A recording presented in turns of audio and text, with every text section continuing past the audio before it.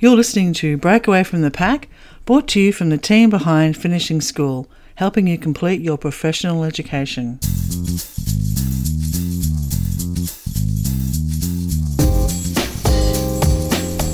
Hello, I'm Linda McGowan.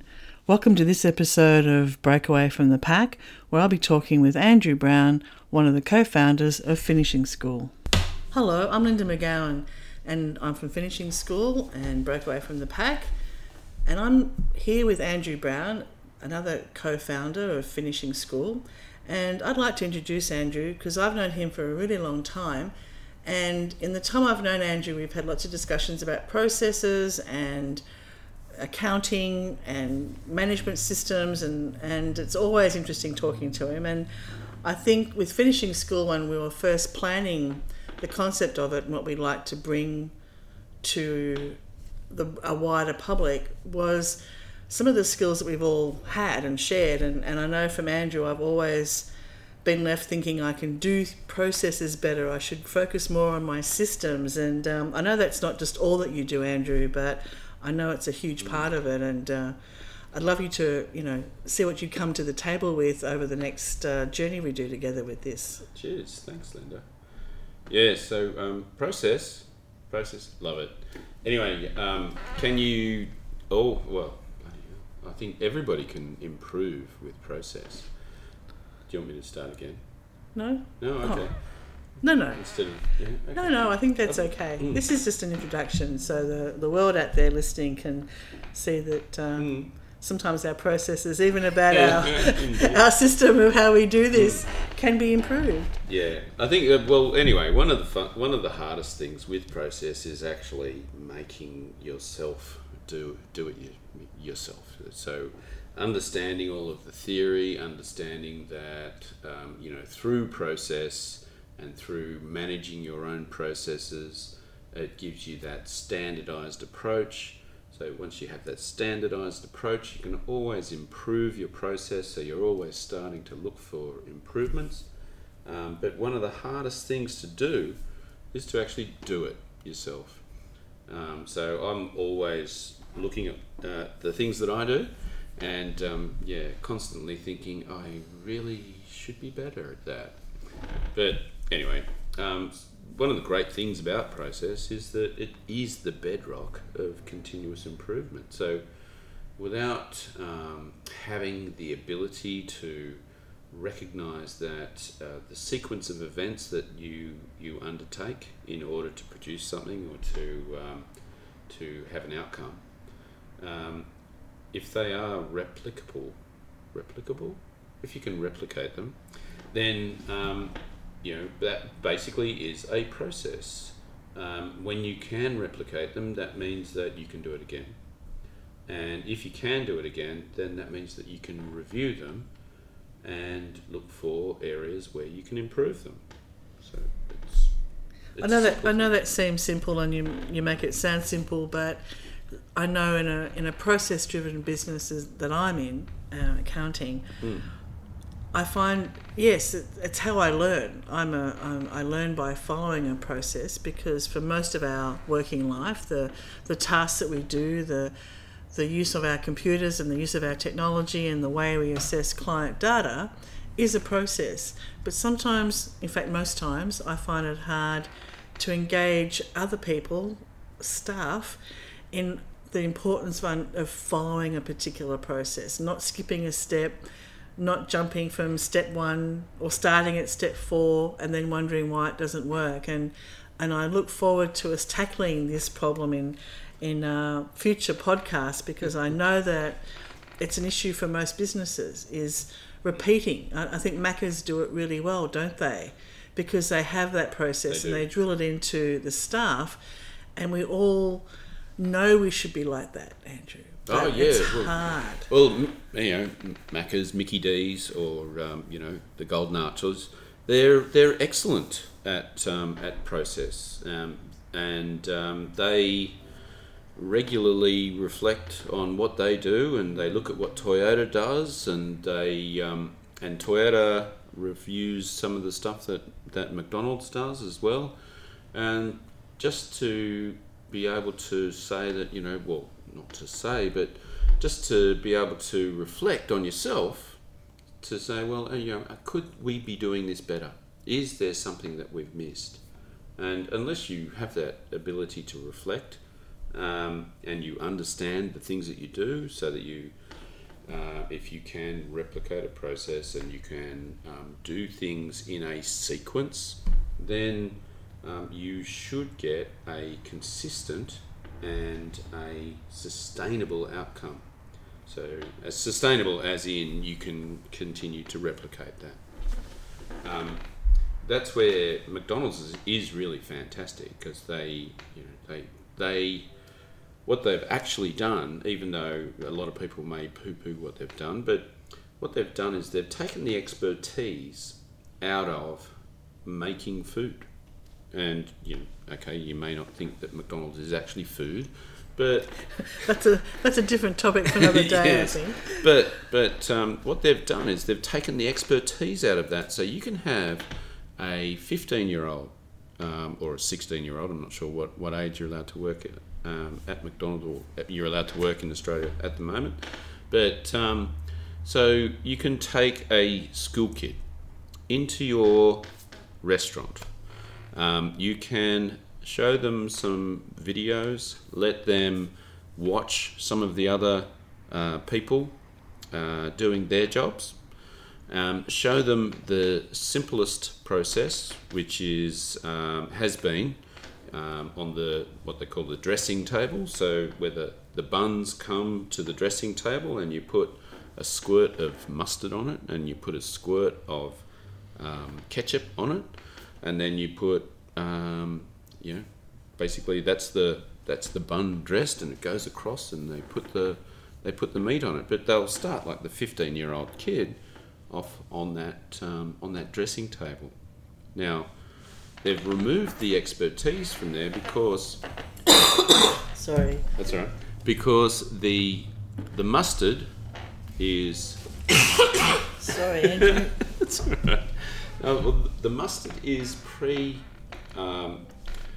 is delivered to the bun in a pre-measured amount. The ketchup is measured every time that goes on the bun, so you get exactly the same amount of mustard that every other bun gets. You get exactly the same amount of ketchup that every other bun gets, and a 15-year-old did that for you. Now, they didn't have to measure it because it was pre-measured.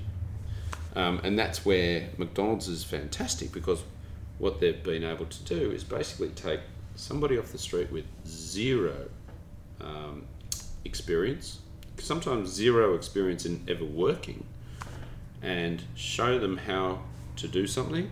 So they have a specific method of how to show the kids how to do it, and they can pick it up. Like that, they pick it up very, very quickly. It's not it's not hard to understand theoretically, but to practically do that, what they've done then is they can bring almost any kid in off the street and say, there you go, this is how we do it, you do it. And that's why people who love Macca's or who go to any McDonald's around the world knows that they can walk into any country, any store, anywhere, and get what they expect. And standardized experience. Exactly. And for most business people in their business, whatever they're selling, whether it be a service or a product, they want that experience at the end to the user to be consistent in the service delivery or the product delivery, so that the customer doesn't get a wow experience one time and a terrible experience another. Yes, so it's about having that consistent outcome. And it is really hard to maintain. And what they've done though is that they've taken the difficulty of maintaining it out. So to be able to maintain it, maybe you needed somebody, like in the past, you would have needed somebody that was really good at doing that sort of stuff. And maybe they're really good at doing it because they've done it for quite a while. But you don't have to do that at McDonald's, because it's a process, it's been simplified, and so the level of expertise that you require is very low. And so you can get basically anyone from the street to do that. But what if you could extrapolate that idea into other businesses?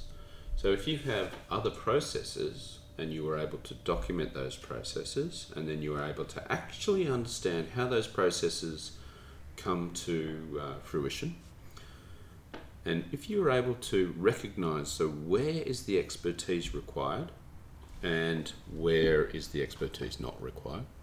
What is the expertise and how is it actually delivered to that process? Couldn't you just add the expertise every now and then where you required it?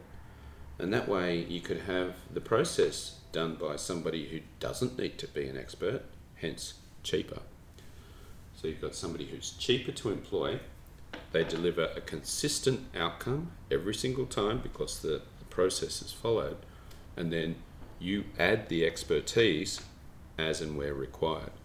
So you should have a very structured use of your expertise, and so therefore require less of it. And it's not just that the staff wages may be cheaper, it's not about that as much as it is also about the investment that you spend on training is more effective. The lead time to get someone off the street into your organisation through an induction process and then to help you actually deliver your product is made so much shorter if they can learn these processes and not, learn one way from one person, another way from another. Yep. There's no consistency, they're confused, and then the boss comes in and says, "Wah, la, la, la, la," and then it's all chaos and everyone's in tears. So, and your customers are upset too because you're getting a variability in quality, which comes back to essentially your McDonald's experience. And so your expectation from the McDonald's experience is, I expect this to be as good as my last McDonald's experience, which should be as good as my previous McDonald's experience. So your expectation is that you have that consistency. And built into that consistency is quality. And I know from businesses that sell, the more they invest in systems and processes, are they the same thing? System, anyway, that's another podcast for another day, day, Andrew.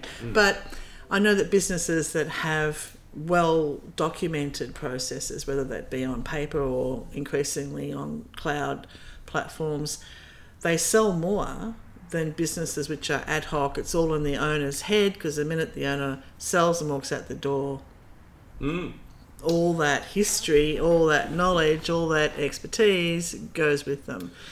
Exactly. But imagine what you could do, though, if you didn't even have to maintain the expertise in the owner's head. Imagine if you could maintain the expertise in the team. So the team manages their own process, they manage their own quality, they add their expertise as and where required, and then they improve their processes as they go.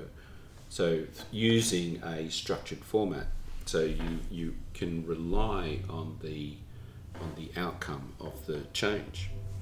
So that's where continuous improvement really came about. So if you can rely on the outcome, you can rely on the improvements, you can rely on people being able to understand exactly what they need to do and what does a good outcome look like, then they can be self-governed. So they can self-regulate their work.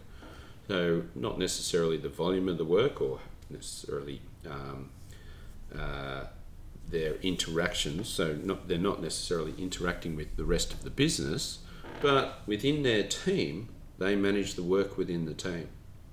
So is continuous improvement the new fad word like agile or lean, or is it actually a separate thing altogether? Because not in this, and I know you've got a huge background in sort of what I used to, when I was a young accountant, time management and process management, and you've got a big background in Toyota and the time I've known you, we've discussed lean processing or lean management systems, and now it's agile's all the word. Is continuous processing? Is it no continuous improvement? Is that another term like that, or is it something different? Sort of, but continuous improvement's been around for eons. For as long as humans have been around. People have always been looking to improve. We don't sort of still walk around with our stone tools. So as have you seen our current lot of politicians, Andrew? Seriously? Yeah. Like really? Well, sometimes they devolve. We like to continue evolving. So a lot of the Toyota knowledge, let's say. I shouldn't say some of it. A lot of it has come about through the Japanese and through, in particular, the Toyota family heritage. So they used to run looms. So they became quite influential in the fabric or linen. Anyway, they were making fabric in Japan, but when they started to get into vehicles or cars, I think it was basically what they did is they actually went to the United States. So they got their information basically from the United States. They went there to learn what they did. And then that's when they started to, basically try to understand what was it that the Westerners were doing with their motor cars. And so they had engines, they had, I think they got the engines from Ford or someone. Anyway, it was a particular type of engine that they got, and they also got a DeSoto body. So the engine was quite an efficient. It was probably the most powerful one at that time. I think it was about 50 horsepower, and then they had this DeSoto body that they thought was the best body, and that's what they wanted to do. So they went back to Japan and they decided they were going to build this car, but basically they just ripped off the engine from maybe it was Cadillac. Anyway, and they based their car body on this DeSoto. So Toyota was nothing fancy. They didn't have this really sort of mythical understanding of how to improve things. What actually happened was that a fellow called Edwards Deming was sent to Japan after the war, Second World War. Japan was basically there was no manufacturing in Japan after the Second World War, and so Edwards Deming was sent to Japan by Douglas MacArthur. And Edwards Deming was this quality time and motion type guy. And he basically used what was called a PDCA cycle, or that was what we call the Deming cycle, which was plan, do, check, and adjust. So with having that, so basically that's a framework for people to start to work through, what I plan my work, I do my work, I check my work, and then I adjust for my expectations. So out of that simplistic type of understanding of work, then they started to think, okay, well, what if we can then, when we do the adjusting, we then make that as standard, and then the next time we start doing that, after we make sure that we get a consistent outcome, what we can then do is we can start to change the way that we do our work so that we can improve it. So Edwards Deming actually brought in that PDCA cycle into Japan. He also brought in the idea of one-piece flow. The other thing that he brought into Japan as well was that prior to the Second World War, you had to be like a journeyman or a tradesman to be able to be considered a coach builder. And so to be a tradesman, you had to be an apprentice, And so you had to have a lot of skill. And with that skill, basically that was expertise. And so what happened during the Second World War? All of the men went away and they went to war. And so what happened to all the expertise? I mean, basically it wasn't in the factories. So what Edwards Deming did is he started to break down the work that a journeyman would do into smaller components that the new workforce could start to take on. And the new workforce was women. And so women were going into the factories, they were building aeroplanes, tanks, all sorts of armaments, all of those sorts of things, but they were using one-piece flow to improve the throughput. They had quality standards and they had smaller parts of work that were not so expert. And so he was able to that's one of the reasons that the Americans were able to build so many quite good products so quickly. It's interesting because I think that whoever's ringing is just really persistent, but I think it's interesting that a country like Australia, which is car mad, and we are the size of North America, doesn't have a car industry, and Japan, which is the size of a couple of towns in our state of Victoria, produces cars that are exported around the world. And that's an interesting... So size does not matter in scalability or in process, which is something that small businesses need to take into account. Oh, totally, yes. So that's I think in this little interview, Andrew, we've covered off on 4 areas that we need to explore further in future podcasts for Breakaway from the Pack, because I think that they all show the way that processes can be used, how you develop them, and some of the practices that are employed by the really large companies the principles can easily be brought down to small enterprises, and small business can sometimes really leverage off that. So totally. Thank you for that. Can be can really sort of any size business. Yeah, it's almost what do you call it? When you jump, yes, you can actually just sort of leverage up vault yourself up exactly over your competitors. Well, wonderful, and thank you for that. And for all those listening, stay tuned for further episodes of Breakaway from the Pack as we help you complete your professional education. Thanks, Andrew. Cool. Thanks, Linda. You've been listening to Breakaway from the Pack. To be kept up to date about future episodes, please hit subscribe. And if you'd like us to cover off on any particular issue concerning you and your professional education, please let us know and we'll do our best to answer it. Thanks for listening.